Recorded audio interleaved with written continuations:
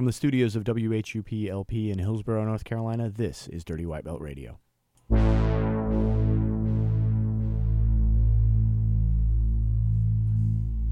Innovative, often duplicated. When enough people get on the trend, I elevate it, make it way harder for them to follow what I take. It hard to swallow like a lozenge lodged in your trachea. Goodness gracious, bruh, I can never make this up. So just take your stuff, rake it up, and take the bus. Never fake the funk, you painted skunks. You played enough, I'm lifting bars to outer space, so the weight is up. Fight.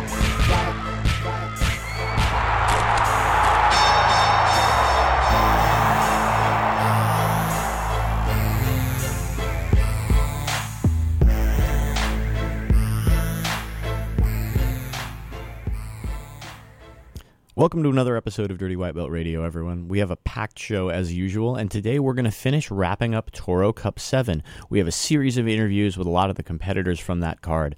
Some of them you've heard before on the show, like black belt CJ Murdoch or pro MMA fighter Adley Edwards. Others you'll be hearing for the first time, like blue belt from Phoenix Jiu-Jitsu Summer Carpenter or great grappling purple belt Chelsea Kurtzman. Plus, this week I traveled to Washington, D.C. for our featured interviews with Toro Cup competitor Saida Durkee and her coach, Isaac July Jr. If you don't know Isaac, he is also a super accomplished black belt competitor under Leo Dalla. So it was great to talk to both of them together about training, competing, learning jiu-jitsu, strategy, and the future. You'll hear a lot more from the DC and DMV community in upcoming shows. I was able to train a bunch of different places up there this week, talk to a lot of interesting folks, and can't wait to bring you some of those on future shows.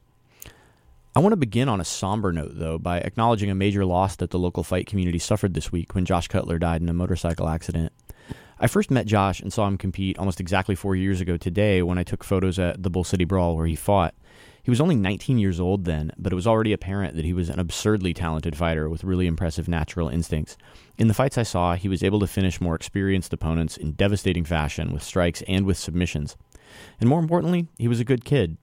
My friend Trevor Hayes, the Muay Thai coach at Forge Fitness Cary, someone you've heard on the show a lot, was the announcer at those Bull City Brawls, and he described Josh as the definition of raw talent and someone who made fighting look easy while also being one of the nicest and most respectful people I met and shared conversations with. Josh would also take jiu-jitsu privates with my instructor, Seth Champ, who described him in similar fashion, a young fighter that was hungry to learn, that was polite and respectful beyond his years. It's a huge loss, and Josh was only 23 years old. Our hearts go out to all his friends and family. We're going to put up some of those fight photos on our Facebook page, which is Cageside Radio, so you can see some of the fight memories that Josh Cutler leaves behind. And in the meantime, be nice to everybody you meet, because you never know how much time you'll get with them. So once again, I want to say thanks to everyone who came out to support Toro Cup and to the Women's Center of Wake County, which is the charity benefiting from this event. The Toro Cup has now raised more than $10,000 for various worthy causes, and the next event is in the fall, so we'll have some exciting announcements about that soon, about the charity that's going to benefit, about the date, time, and the card information. That is a super fight event, so if you want to get out and see some exciting matches, you know the place to do it. But if you want to compete yourself, there are a lot of upcoming chances, including next weekend at U.S. Grappling Richmond. This is always a great event. It's the place where the DMV community comes together with the North Carolina community and coincides in Richmond, where there's a lot of native jiu-jitsu that is just really high quality. So get out and get some rolls with people that you don't get a chance to roll with a lot. Depending on when you're listening to this, you might still be able to get the early pre-registration price, but if not, it's worth it. It's a great day of jiu-jitsu, so get out and support. If you happen to miss that event, or if you're just a competitive addict, there are many more U.S. grappling tournaments coming up, a lot of them true submission only. I'm going to give you some dates from those. July 29th, there's a submission-only event in Raleigh, North Carolina. And September 16th, there's a submission-only event in Virginia Beach. And submission-only comes back to Richmond in December 9th. Now, when we say submission-only, two things about that. First, that's for the adult divisions. The kids still get to have the standard kid matches with points, and so it's fun for everybody. But when we say submission-only, we mean true submission only. A lot of times you see super fight cards like Toro Cup or Eddie Bravo Invitational, things like that have modified submission-only rules where it's, okay, you have 10 minutes, 20 minutes, whatever it is to submit the person. And if not, okay, we'll go to points, we'll go to some kind of funky overtime rules, things like that. There's nothing wrong with those rule sets. I'm a big believer in competing and testing yourself under any rule set that you can because there's merit and value in all of those. But if you want true submission only, as in two of us are going to step on the mat, one of us is going to tap, and it's not going to end until that happens, U.S. Grappling is really pretty much the only place to get that, especially out here. I know Gracie Worlds does that, or at least used to, out on the West Coast, but U.S. Grappling is your best option. I want to talk to you guys about Cageside Fight Company for a second. I've been buying from Cageside for more than 6 years, and about 99% of the gear that I use is from Cageside. That's not because other companies don't make good stuff, they do. It's just that Cageside offers the highest quality products at the best value and, no joke, the best customer service I've ever experienced in my life. So whether you're looking for shin pads, whether you're looking for Thai gear, whether you're looking for Brazilian Jiu-Jitsu gis or Vale Tudo shorts, whether you're looking for the coolest t-shirts around, check out Cageside.com or come into their fight shop at 124 Lotta Road right in Durham, North Carolina. You won't be sorry. Another thing I want to mention about Cageside is they do more to support local fighters and local Brazilian Jiu-Jitsu competitors than just about anybody else, and so we've got to support the people that support us. Check out Cageside Fight Company, 124 Lotta Road in Durham, North Carolina, or online at Cageside.com. Before we get to the substance of the show, I want to thank everybody one more time for who supported Toro Cup, everybody who bought Dirty White Belt merchandise or who supported the first few weeks of our Patreon campaign. If you do want to support the show, you can always buy merchandise at dirtywhitebelt.com or you can pledge support at patreon.com/dirtywhitebelt. Patreon is a way for you to support the show, and regular supporters get bonus content as well. And plus, now is a great time to get on board because our landmark 100th show is coming up. We've got some big plans for that, and if you become a patron, you can get the first look at some of the cool stuff we have going on. Plus, you'll get a voice in some of the events we do, some of the content we produce. We love hearing from every listener, but if you want to be a patron and support the show, it starts as little as $1 a month. With that out of the way, let's put a bow on the Toro Cup. Someone who has been around since the first event, and in fact well before the first Toro Cup, is CJ Murdoch. And CJ is one of the best competitive black belts in the area and one of the finest representatives of jiu-jitsu that you'll find. He's a regular on the competition scene. And so before his match with Scott Dance at Toro Cup, Lourdes got the chance to sit down with him. They talked about a lot of stuff, about what it was like to start competing when CJ was so young, about his training relationship with his brother Josh, who is now a black belt as well, and whether there was any sibling rivalry there. CJ tells a funny story about when Josh started training. We also talk about what his strategy was against Scott Dance in one of the more virtuoso performances I've seen out of CJ Murdoch. And so it's always interesting to hear from a competitor before a big match like that, to sort of see his strategy when you know how it's going to play out. So without further ado, here's CJ Murdoch talking to Lourdes Cantu about Toro Cup. CJ, we've seen you compete a lot in the area. How long have you been competing? I started jiu-jitsu when I was 15, and I want to say that I probably started competing within the first 6 months. So I may have been 15, I may have been 16. It's kind of hard to remember. So that means you've been competing for at least 12 years now? Yeah, if you do the math. yeah, I guess it's been 12 years. Okay, so what was it like to start competing so young? Honestly, it was much easier when I was younger because I didn't really have any expectations on myself. I think it's gotten harder over the time because I have more expectations on myself. But today I'm just going to try to have fun and not really look for any results and just try to play my game and do jiu-jitsu versus jiu-jitsu. When did that switch happen for you, where it went from fun to becoming more serious? I think after purple belt. I think blue belt and purple belt's a little bit more fun. I think that you're held to a little bit of a different standard. People aren't looking at you. They're not looking at you the same way that maybe they look at the brown and black belts. So I think that I just feel like I have more... I don't want to say that I have more to lose because losing isn't the right word, but I feel like I have more to show because I've been training for so long and that I need to show what I've been working on. When you started doing jiu-jitsu, I know that you have a brother that also trains, Josh Murdoch. Did you guys start training together at the same time? So, no, I'm actually a jerk. I didn't let Josh come for like the first couple of months because when I was really young, I still kind of have one, but like I had really bad attitude when I was a little kid. And I didn't want my brother to be better than me at anything, so I had to start first because he's a lot smarter, so I knew he would figure it out faster. So I wouldn't let him come for like the first month. But eventually he started coming. That had to be hard to kind of keep him away. Yeah. It didn't last very long. So sibling rivalry. I was talking to Gavin today about sibling rivalry and what it's like to train with your brother. So what was it like for you having a little brother Crazy. There was a point where Josh was kind of my only training partner, and man, we killed each other. We'd have arguments after we trained, like, oh, you are going too hard, oh, no, you are going too hard. And then eventually it just got to the point where we just decided that we were going to kill each other every time we trained, so there wouldn't be any attitudes either way. So now we just try to murder each other, so it's fun. So I'm guessing you murder each other on the mats, but it's all in good fun, and it's just more of a pushing each other. Yeah, I don't think there's anybody on the entire world that can push me like Josh can. It's just like you don't want to get beat up by your little brother. So like he starts getting into a good position, I might start freaking out a little bit, like inside my head, and it's almost worse when I go against him than when I compete. So. Do you guys compete at the same tournaments? We have before. We plan on competing at the same tournaments as soon as I can get IBJJF registered. If you guys know, that's a huge pain in the booty. So we're just waiting on that. And then, we plan on trying to compete as much as possible together. What was it like competing with him when going to tournaments with him when you guys were younger? So there's actually been a few tournaments that we competed against each other in. So when we were both I think I was maybe 18, he was 17, we went to New Jersey and competed in the good fight. And we actually were in the same division. We ended up winning both of our matches, and we fought each other. It was fun. So, and I know that now you both are coaches at Great Grappling Jiu-Jitsu in Fort Mill, South Carolina, and you're coaching kids classes. So, how does your experience from training and competing at a young age, how does that influence the way that you're teaching your kids, and do your kids compete? We have some kids that compete. We don't really push anybody to compete. Competition should be something that you want to do. It should be a test for you and not for anybody else. So if you're competing for anybody else, you're doing it for the wrong reasons. But I think it helps us relate to the kids. Some of the kids, I think, are more mature than us, so I think that helps a little bit. But honestly, I think that we can just get a little bit closer to their level, understand them a little bit more, because we know what it's like to start when we were young.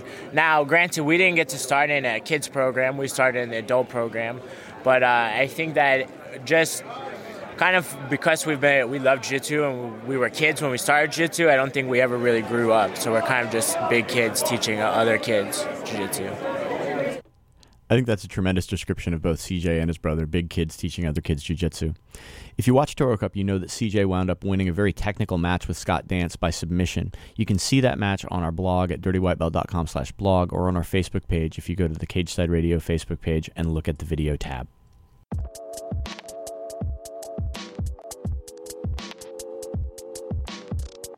Hey, Jeff? Yeah, Betsy. I couldn't help but notice that U.S. Grappling Richmond is coming up at the end of June. It is June 24th in Richmond, Virginia. So here's my question for you, since we are going to be heading up that way. Tell me a little bit about the BJJ scene in Richmond. What can we expect at the tournament? There's a ton of great gyms, starting with Revolution BJJ, Andrew Smith School, where you also have Daniel Frank, Jarrett Church, Andrew Silver, a bunch of terrific black belts. John Bagels Telford, our good friend, just moved up there.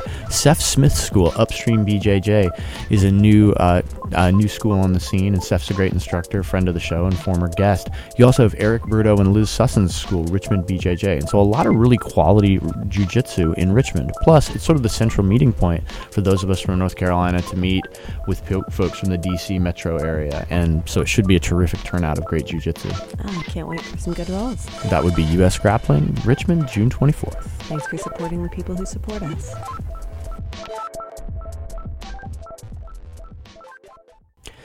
We talked to Adley Edwards right before his second fight in a featured interview that's available in the archive. Adley has a really intriguing martial arts background as an all-American college wrestler with a relentless work ethic. And he had a fascinating match against another MMA fighter who shares those traits, Isaiah Monroe of Team Hoist Gracie Southern Pines. I was really interested in this match because I knew both guys, and I knew that as a wrestler, Adley is really adept at getting on top and staying on top and attacking from there. But also, Isaiah has a very dangerous deep half-guard game, and those guys don't mind being on the bottom. And so the match played out kind of the way that I thought it would, with Adley on top working to pass, working submissions, with Isaiah trying to get underneath him and sweep. So after the match, which Adley wound up winning on points, Lourdes was on the scene to ask Adley his impressions of the match. And here's Lourdes Cantu talking to Adley Edwards. Is this your first time competing at Toro Cup? I'm competing at Toro Cup, yeah, definitely. It was awesome, great experience. I've seen a couple events. I was really happy Bagels invited me to come over and share the experience. It was awesome. So tell me about your match. Who did you compete against, and what was some of the highlights? What's something that really stood out to you? I competed against Isaiah Monroe. He's a purple belt out of Southern Pines. Real tall, athletic kid. Awesome match. Sorry, I got some applause going on over here. It was a great match. He was tough, really hard to finish. I tried a couple submissions. His defense was on point. I couldn't get anything through. I ended up winning on points 17-0 in the points round. Okay, and did you so what was one of the hardest things that happened during the match, or what was something that you found really challenging, or something that you I couldn't lock up many submissions. He was tough. I got top control fairly early, and I just kept passing, taking the back, but I couldn't sink in a choke. Kept trying for shoulder locks and guillotines, everything. He shut down. He did a good job staying tight. He was hard to open up. So you were just kind of running the gamut on him? Yeah, I just kept looking and looking, but nothing was there. I tried going for some Hail Mary stuff at the end there, but time was short. Wasn't able to get it off. Do you compete often? I try to, as often as I can. Hopefully I'll be fighting again soon, an MMA fight, possibly the end of the month, and then hopefully back in Raleigh in September. But as far as jiu-jitsu goes, we'll see. I competed a couple of months ago at the U.S. Grappling in Charlotte. And that was my first grappling tournament in probably like 11, 12 years, so that was awesome. Oh, really? Wow. So what brought you back to grappling? You know what? I just missed it, wanted to get in there. I had a fight that fell apart, and I was in shape. I wanted to get after it. And there's a grappling tournament that very weekend. Now, since competing, I got the bug again. I'm glad to be back after it. Hopefully I'll be competing again quite a few times this year. That's pretty exciting, but you, it sounds like you're pretty busy. You're a new dad, correct? Yep. My second is 6 months old, just a couple weeks ago, and she keeps me very busy. And we got daddy daycare going on all the time.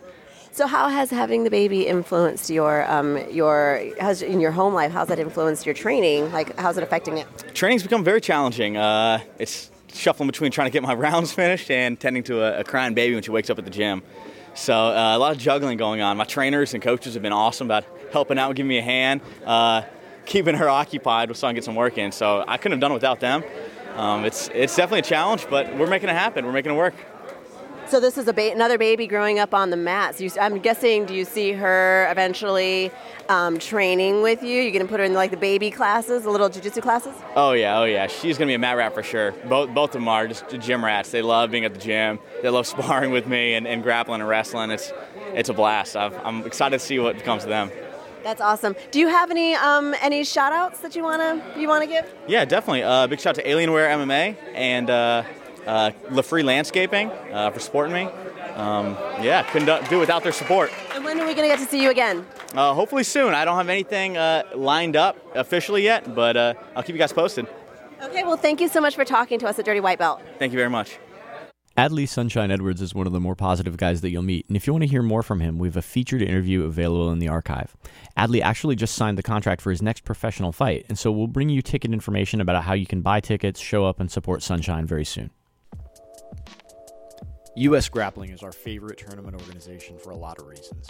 Run by grapplers for grapplers, U.S. Grappling consistently provides the best tournament experience for competitors. Whether it's a points tournament or submission only, and U.S. Grappling runs true no time limit submission only events, it's the best place to compete and to watch your friends compete. Check out upcoming events and register online at usgrappling.com.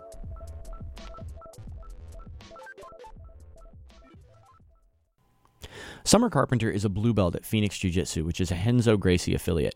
This was her first Toro Cup match, and in that match, she was able to finish with a baseball choke from the bottom, one of those ambush chokes that you get when your opponent is passing your guard. You'll get to hear her talk about that and how she set it up.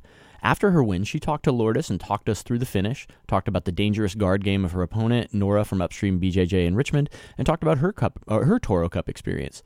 So here's an interview with Summer Carpenter of Phoenix Jiu-Jitsu. Summer, tell me about your match. What happened? What was the highlights? What'd you think? Well, she did pull guard, as I had suspected, and I will say I was extremely surprised at her grip game and her grip strength. I did not expect that at all. So she kept me in her guard a lot. She has by far the best guard game of anyone I've rolled with in competition. And so she kept breaking my posture down. I couldn't get my posture up. So her guard was definitely harder to pass than I expected it to be. And we had a very good back and forth. And then I ended up on the bottom, and she began passing my guard. And I could tell that she was so fixated on the pass, she wouldn't notice the baseball choke, which is what I finished with. So I set my grips up and let her pass and just drove through and held it. And then that's what got me the tap. Nice. So you finished with a strong baseball choke, Yes. it sounds like. And we were just talking right before we started the interview, saying that the baseball choke can be kind of tricky. Yes. It's kind of a last-ditch effort move. Yes, it's very, very risky, especially if they notice and catch it. Then you have also a risk of being armbarred. I mean, there's so many, possibilities if you don't follow through and really go for it.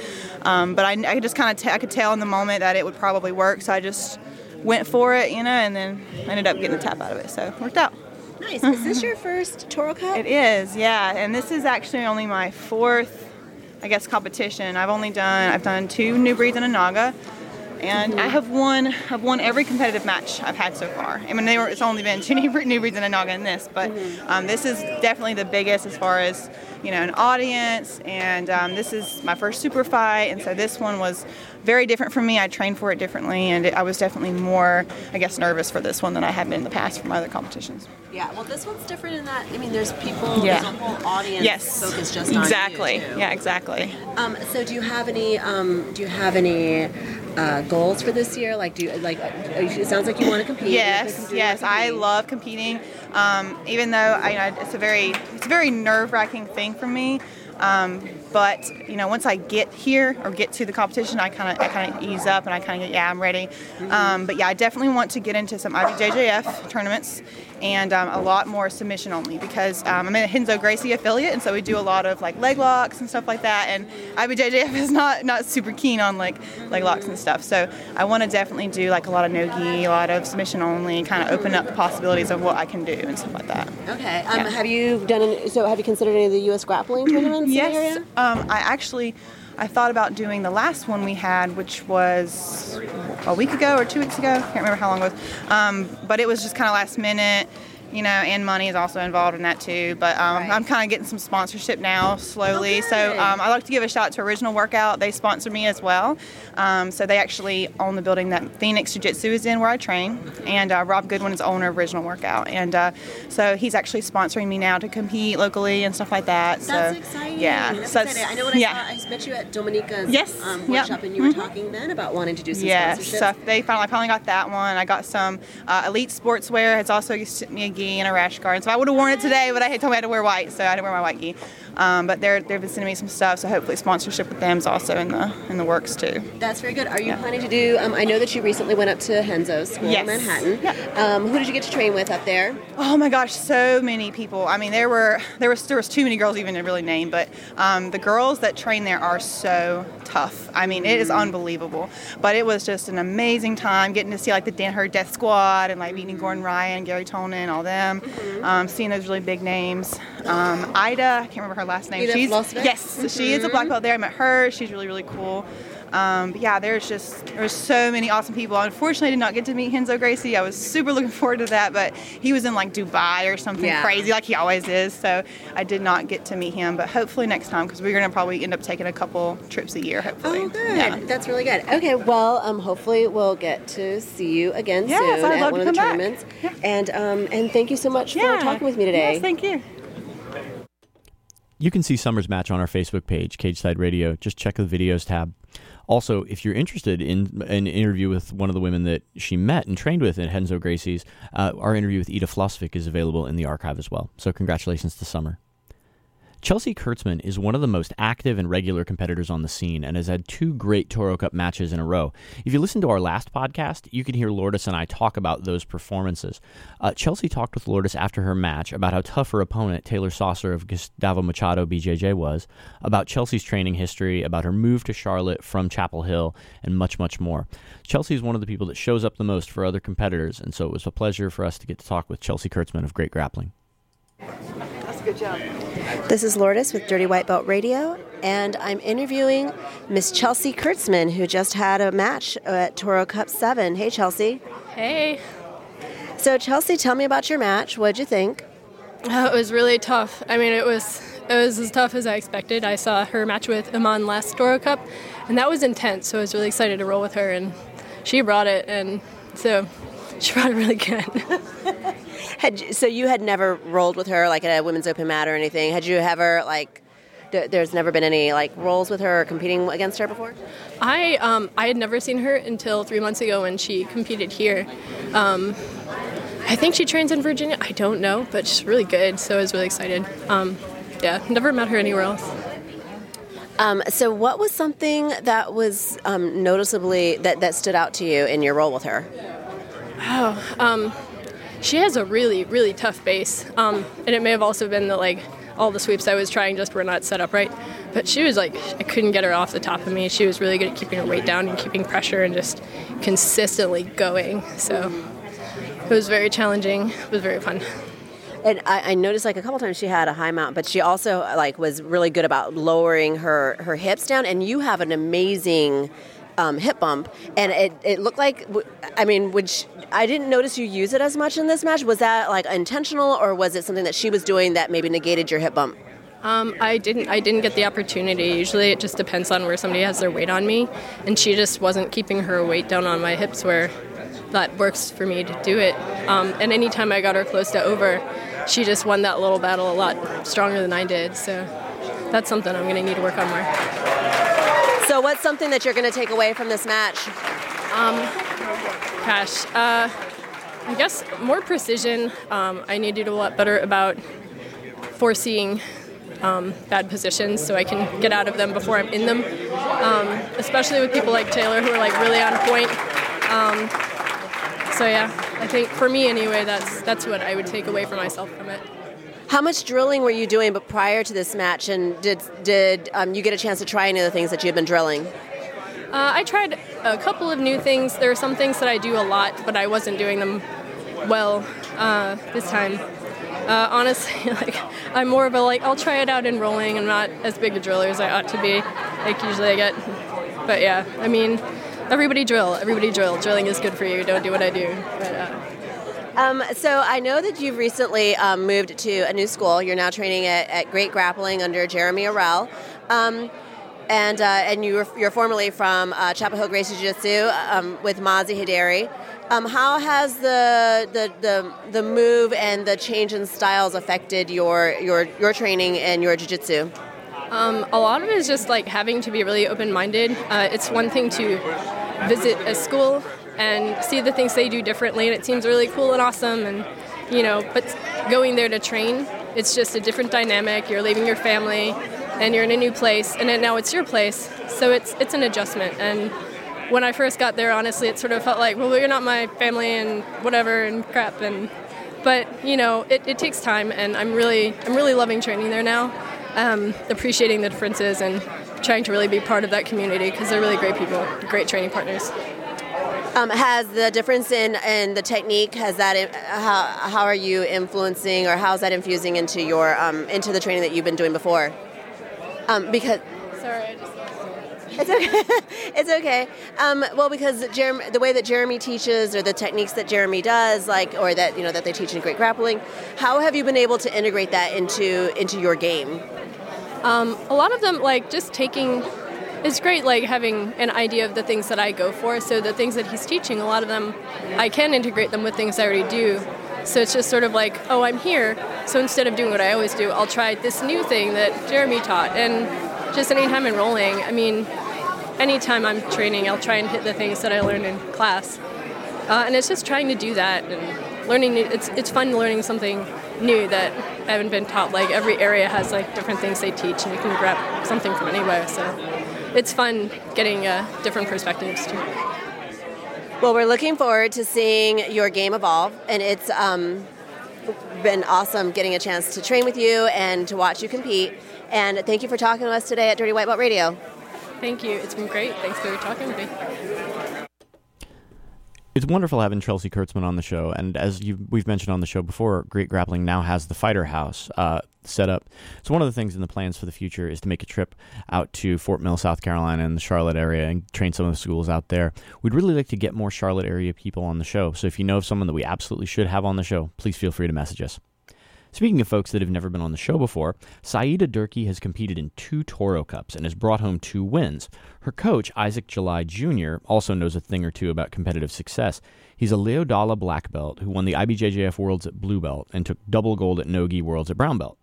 After Saida's latest victory at Toro Cup, I thought it would be fun to talk to them together to get the coach perspective and to get the student perspective as well.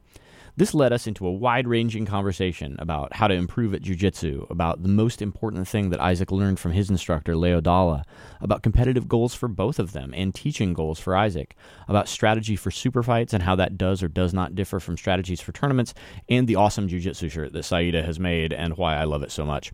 We had a great night of training and a really insightful conversation, so I'm happy to bring you that conversation, our featured interview with Isaac July Jr. and Saida Durkee. Our featured interview today is brought to you by Toro Brazilian Jiu-Jitsu Company. Toro BJJ produces the highest quality gis, rash guards, and grappling supplies for every Brazilian Jiu-Jitsu practitioner. You can check them out online at torobjj.com. Our thanks to Toro Brazilian Jiu-Jitsu for making our featured interview possible. So let's get to it. So I'm sitting here with Isaac July and Saida Durkee, and really excited to talk to you guys about your gym, where we trained tonight, and about Saida's super fight this past weekend. I'm Isaac July. I'm a black belt under Master Leo Dalla. Hi, it's Saida Durkee. Everyone knows who I am. Nice. That's just the scientific fact. So we'll talk about the superhero origin story of the Jinja Ninja later, but so did you train your whole career under Master Leo Dalla, or how did you start training jiu-jitsu? I did. I was very fortunate to begin as a white belt under Master Leo Dalla in 2005. I continued through all my belts to black belt under him. And you've had a good deal of competitive success, including numerous tournament honors. I know you have some Pan-American championships, some Nogi Pans championships. I'm wondering, what are the achievements in competitive jiu-jitsu that you're most proud of personally? Most likely my first world championship at blue belt in 2007. I won mundials at medium heavyweight. And probably my double gold at Nogi Worlds as a brown belt in 2013. It's very difficult to win those blue belt divisions because they're so big, and obviously the brown belts are so skilled these days that it's really tough to win any gold, let alone double gold. And so now you teach a fair bit, and I know you still compete. Did you always know that you wanted to be a jiu-jitsu instructor, or if not, when did that light go on for you? Yeah, no clue about being a jiu-jitsu instructor when I started out. My primary discipline was wrestling. I started wrestling when I was 9, wrestled through college, and did some other martial arts as well. Found jiu-jitsu in 2005, fell in love with it, and started teaching about 5 years after that as a purple belt. You know, we talked about some of the competitive achievements on your own that you're most proud of. Obviously, you have students that have engaged in some competitive success as well. I'm wondering, other than Saida, who we'll talk about in just a second, what kind of student achievements are you the most proud of, or just students that have improved their lives through jiu-jitsu that you're excited about? So I'm currently instructing at Urban Boxing DC in Georgetown, but previous to that, I was the instructor at Pentagon Mixed Martial Arts. I had a good crop of guys over there and did 2 rounds of promotions, a couple purple belt promotions and some blue belt promotions over there. I think Jeff Engel was probably a standout for competitors that I coached. He's got a national championship at IBJJF and lots of regional championships as well. What's the biggest difference for you between wrestling and jiu-jitsu? I know there's a ton of commonalities between the grappling arts, but as someone that has extensive experience in both, I'm wondering what your experience is with the similarities and the differences. For me personally, I think it was being comfortable on my back. Yeah, because coming up as a wrestler, it's ingrained in you to have an automatic panic button when your back touches the mat. So I had to reprogram myself the first about 2.5 years that I was training jiu-jitsu to get comfortable on my back. I think that's the largest distinction for me between wrestling and jiu-jitsu. So, Saida, you compete pretty regularly, and you're coming off your second Toro Cup victory, so congratulations on that. Thank you so much. Thank you guys all for welcoming me. It's been a pleasure coming to Toro Cup. I love it. I love the family environment there. Everybody is just, it feels like a family reunion every time, and it's awesome to have competitors who, afterwards you're just chilling, talking in the corner. I was telling Isaac after the first purple belt fight this weekend, which was an amazing fight and super back and forth. And then 5 minutes later, I saw them in the other room, and one guy was showing the other guy how he beat him, and it was awesome. Yeah, so I really love Toro Cup and everything you guys are doing with it. We're glad to hear it, and everybody down there really loves to watch you compete. I want to talk to you about both matches, but specifically, let's start with the most recent one. So you had a last-minute opponent change. Unfortunately, your opponent came up with an injury, I think, the day before, right? And so you didn't know who you were going to compete against until how long before the match? I think it was like 12 hours. I mean, it was definitely just the day before. And I felt really badly for my previous opponent because I know she had been training really hard. And I've actually trained with her before, and she's a super tough competitor. So I know it was really hard for her to not be there. But you got to take care of yourself. And it was awesome that my competitor stepped up with such short notice. I mean, really kudos to her for doing that. That shows a lot of heart. It shows a lot of, you train hard, and you train to always be ready. And, she stepped up, and that was awesome. That was really cool of her.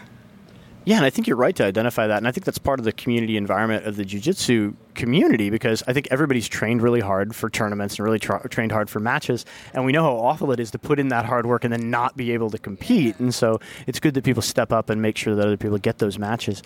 So I have a question for each of you in turn. I'm about preparation, and I'm interested in Isaac's perspective as your coach. I'm interested in your perspective as a competitor. Do you prepare for, okay, your opponent likes to pull guard, we're going to drill specifically for this individual style, or are you more of a, let's drill your strengths, let's try and implement your game? Did you think about who the opponent is? How much do you think about who the opponent is? To tell you the truth, the opponent doesn't matter, right? We're going to go with our game, right? We have cues that we read for grips and passing strategies and or sweeps and submissions. We just read our cues and go to work. Yeah, that's it. So the last minute change, you wouldn't say really affected your preparation at all? Not a bit. How about you, Said? Is that your perspective on it as well? Yeah, I definitely try to train my game and, listen to my coaches and just, like he said, read the cues and understand how my movements are affected by my opponent, no matter who they are. But, you could train for a specific type of thing, and then something like this happens with the last minute change, or your opponent changes their entire game for that fight. I just think that the mentality of just training yourself to be strong in every area and read your cues and know what to do no matter what your opponent does is key for us. So I want to drill down on that just a little bit more, because you basically find people, at least I do, that fall into two categories. Either I watch all the tape and I'm like, this is a spider guard player that initiates their right grip and I will deny them their right grip, or people that are like, I'm going to try to implement my game. What I'm wondering is, when you walk out there, do you have a plan like, I want to play top or I want to play bottom and then go from there? Or is it completely see what happens, completely spontaneous? No, I like to get on top and stay on top. I do. For all my competitors out there, I'm a top player. So you can YouTube it all you want. Just waiting for him to pull guard. Yeah, I mean, I know that my previous opponent is a top player. And I could kind of tell that the new opponent that stepped in was going to pull guard. But again, that didn't really affect how I was going to play. If the other girl is also a top player, then, we'll just have to fight it out and see who gets on top.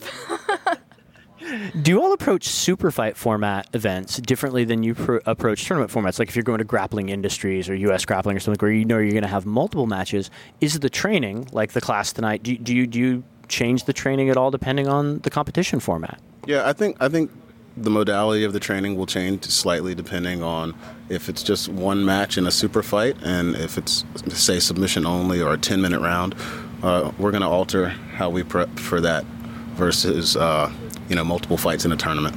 For me, the main difference is if it's a submission-only tournament versus not. I mean, I would always like to get the submission, whether it's a timed tournament or or points or submission only, but I definitely think that I adjust my training slightly for that, to really be aggressive with the submissions in training when I'm training for a submission only fight. Let's talk about more long-term jiu-jitsu and getting better at jiu-jitsu over the long run. I'm wondering, Saida, from your perspective as a competitor, what would you tell the first day Jinja Ninja that you wish that she had known when she walked in for her first day of jiu-jitsu, that you know now, that you're like, man, I wish I would have known X or Y?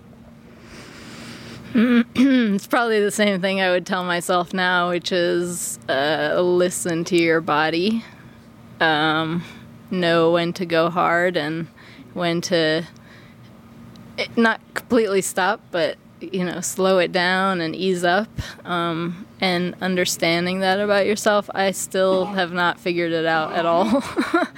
You and I were actually talking about that a little bit earlier, and about injuries or just general, wear and tear and reading your body cues. And it's not easy. It's a super addictive sport. And, I definitely, when I take just 1 or 2 days off, I feel like I'm going through withdrawal.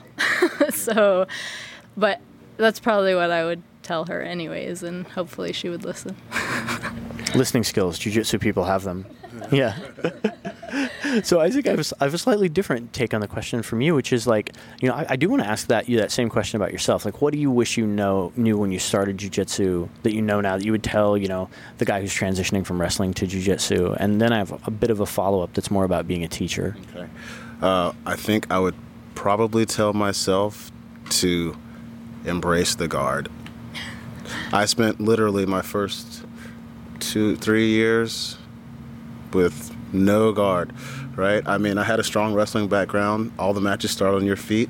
So more likely than not, I was getting the takedown, then I was working my passing game, establish a dominant position, and then look for my submission, right? I did that my first 3 years, like, strong.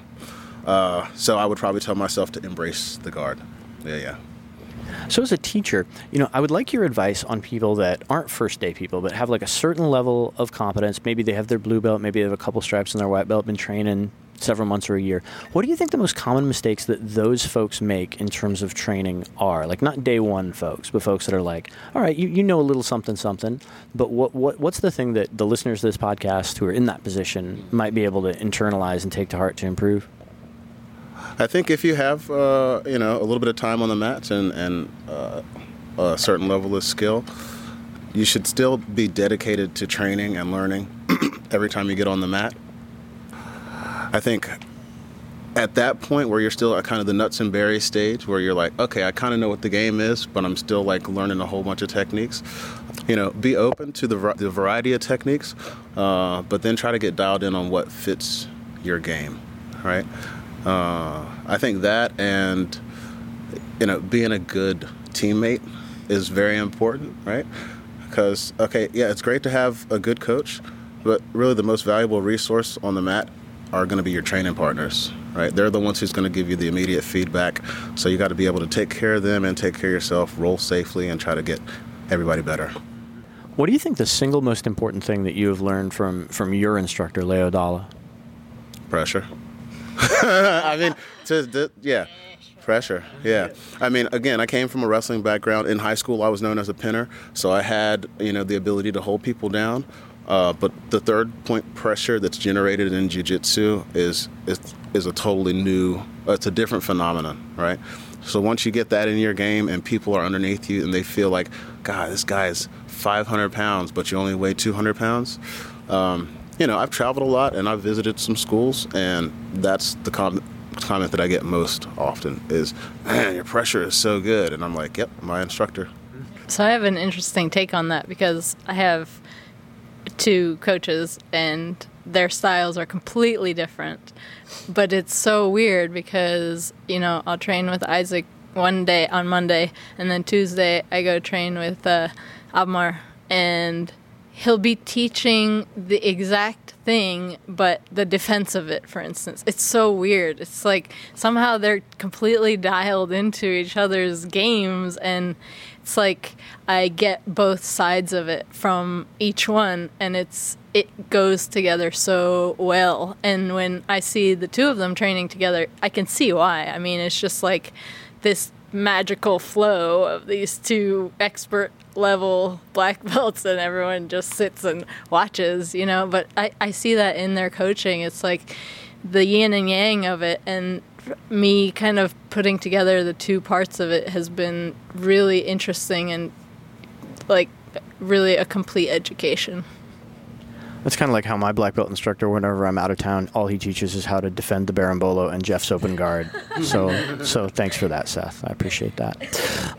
So let's talk about goals. I know that you both still compete, and like Saida, let's start with you. Like, coming off a super fight win, do you set tournament goals? Like, I would really like to win a gold medal here. I would really like to win a gold medal there. Like, or do you think in those terms, or is goal setting something that is different for you?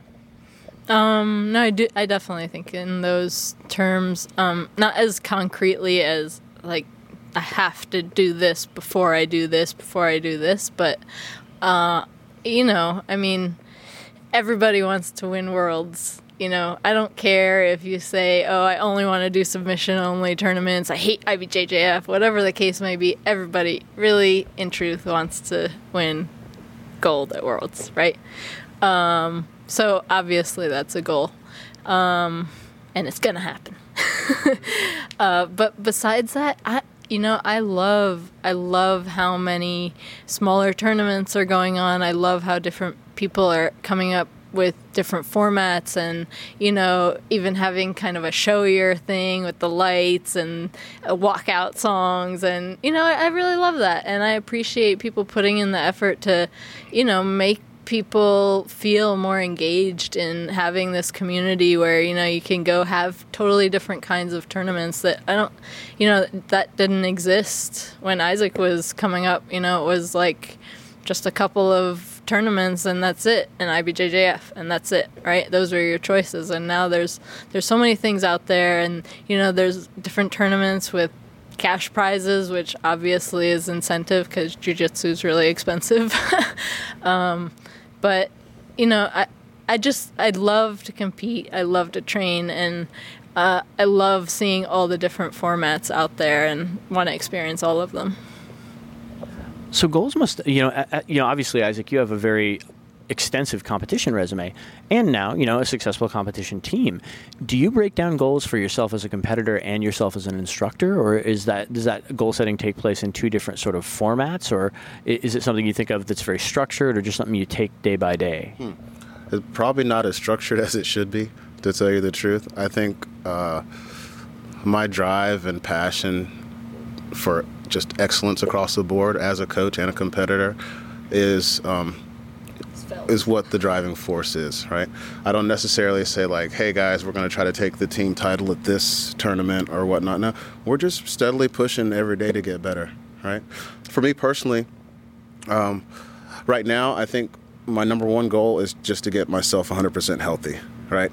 A couple bumps and bruises here, some aches and pains, but if I can get myself 100% healthy, then I'm going to jump back out on the competition circuit, try to make some more noise. I do want to ask you, though, you had a match against my instructor, Seth Champ. Saida and I were talking about that at the Pans one year, and I'm wondering what you remember about that match, if anything. It was a match you won by 2 points, I believe, with a takedown. And do you have memories of that match? I do. Yeah. I remember when I walked out, because we fought in the super heavyweight division. I walked out, and I think he's maybe like 6'4", 6'5".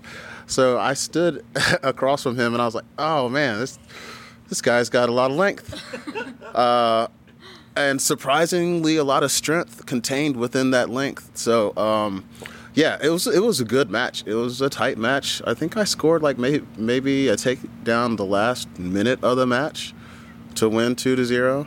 Yeah. So yeah, man, tough competitor, good dude. Yeah, I had fun that match. Is there anything that I haven't asked you all about that you think people should know about, either about you personally, your school, your lineage, and we'll start with you and then move on to Saida? Oh, I don't have a lot of extra information. Yeah, like I said, I started out as a wrestler. I did some martial arts growing up as well, found jiu-jitsu, fell in love with it, and just been training since 2005 steadily under Master Leo Dalla.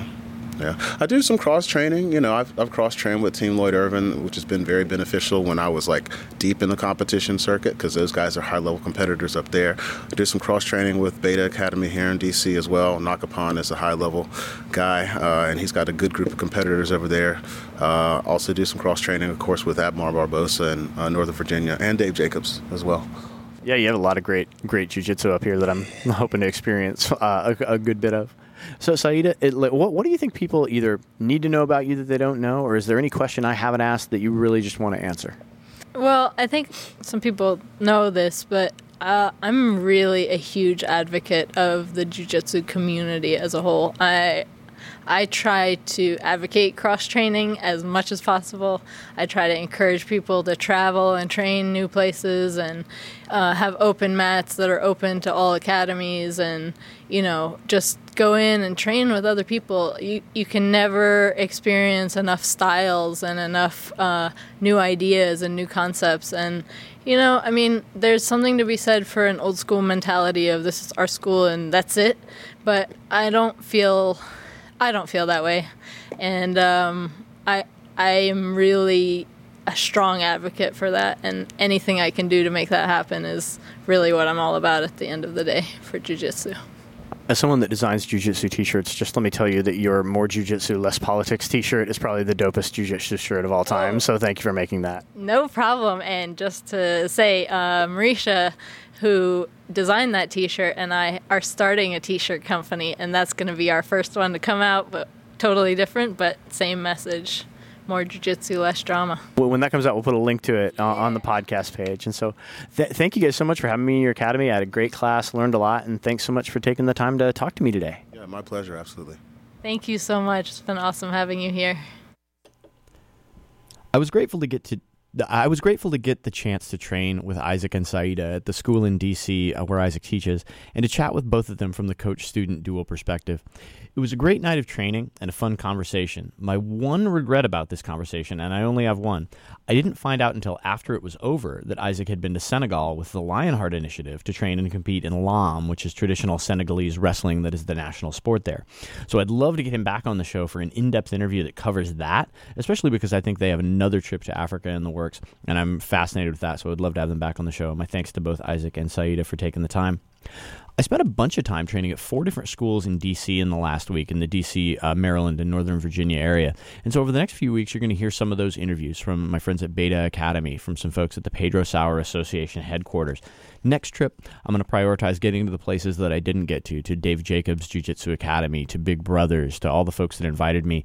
I wanted to say thanks so much to everybody who welcomed me into their academy, everybody who invited me that I didn't get the chance to train with. If I missed you on this trip, I will make sure to hit you up on the next trip. So I'll be in your area soon, hopefully. I always want to train with new academies, train with new folks, and learn more stuff. A few things I want to mention simply on that note, because I know a lot of my friends from the DMV are probably listening to this. A seminar that just was announced yesterday, and I'm really happy to have registered for. I was actually the first person to register because I was so excited, is the legendary Ricardo De La Hiva is coming back August 5th for a seminar at Conquest BJJ, which is a Vicente Junior Academy. Vicente is a student of the legendary De La Hiva. And, it's pretty rare that you get the chance to train with somebody who has a guard named after him. So I think you should take that opportunity. You can register for that at the Conquest BJJ website, and we'll post a link to that on the Facebook page as well. I plan on being up there doing interviews. I know we have some people from North Carolina coming up, some people from Maine, some people from New York City, and so hopefully there are going to be a lot of folks in the area. I hope to learn some great techniques from Master De La Hiva, and I hope to do some interviews, not just with some of the legends of the art, but some of the interesting folks from the community who turn out for that seminar as well. So watch for that and news of it on our Facebook page and our blog, dirtywhitebelt.com/blog. A few other things I want to mention. Our 100th show is coming up, and this is a big deal. It's a labor of love for me and for all the people that work on the show. And so we're trying to do something really special for the 100th episode. I have some ideas, and some of the ideas involve some of the highlights from the show so far, but also trying to get a really major guest that people will be excited about. So if you have suggestions for our 100th episode, you can email those to me at cagesidewhup@gmail.com. You can always hit up the show on Twitter at DWB Radio or on Instagram at Dirty White Belt. We're looking for your suggestions, your thoughts, who you would really want to see on the show, and who you'd be excited about to listen for the 100th Dirty White Belt Radio. So that's our show for the week. I want to thank everybody who had me up to their academy in the D.C., Maryland, and Virginia area. I want to thank everyone who listens to the show, and I especially want to thank everybody who pledged to the Patreon this month. Mark Kukrow, Cody Malte, Chris Holmes, Carl Krebs, and Betty Broadhurst all contributed at the podcast shout-out level. So if you want to join them, you can at patreon.com/dirtywhitebelt. For as little as $1 a month, and with staggered benefits, you get various things like sneak peeks at blog posts, sneak peeks at photographs, exclusive audio content that isn't going to be posted on the the show, and of course shout-outs, plus our never-ending appreciation. So if you do want to support the show, you can do that at dirtywhitebelt.com and our shop there, or you can go to the Patreon at patreon.com/dirtywhitebelt. A few credits. The show's music is by Toon, The Real Law, and DJ Mini Love. Lourdes Cantu and Betsy O'Donovan share the hosting duties. My name is Jeff Shaw. I want to thank you again for listening, and we will see you all next week.